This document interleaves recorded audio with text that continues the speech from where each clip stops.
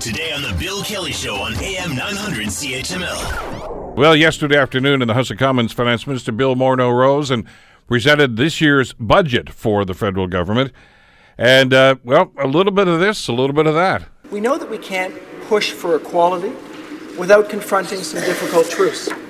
Movements like Me Too and Time's Up have shed light on disturbing situations and behaviors that too often go unreported. So to better support those who've been victims of sexual harassment in the workplace, we'll boost legal aid funding across the country. Minister Morneau talking about gender-based budgeting and financing, of course, for a number of different projects. I believe the phrase gender-based was used, I think the number I saw was over 200 times, I think, in his budget presentation. So it was obviously a theme. But many people looking at the budget from yesterday and suggesting it was a sort of a hold-the-line budget.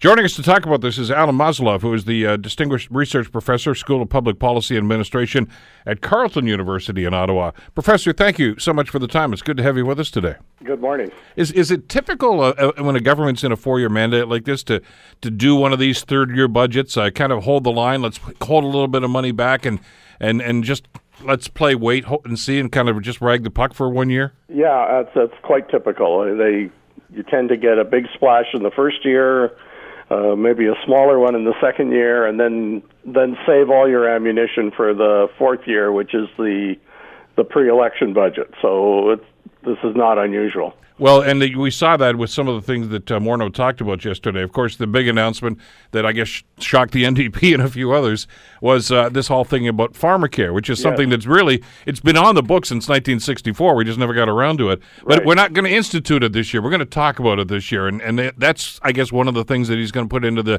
2019 budget. Well, I think this is potentially the real sleeper in this budget is the thing on pharmacare.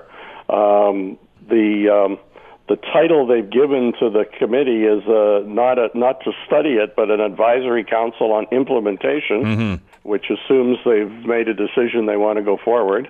And I guess the other sign that they're serious about it is, is they were able to attract the Minister of Health from Ontario to head up the exercise. I appreciate there were probably other factors in his decision, but yeah, I think so. But he wouldn't give up Ministry of Health for just a nothing job. So I think they're serious about it. We may see it in the next year's budget, or it may be a central part of their campaign platform in 2019. But if we look back 2 years from now and we've got pharmacare, I think we will point to this budget as as an important moment in that development.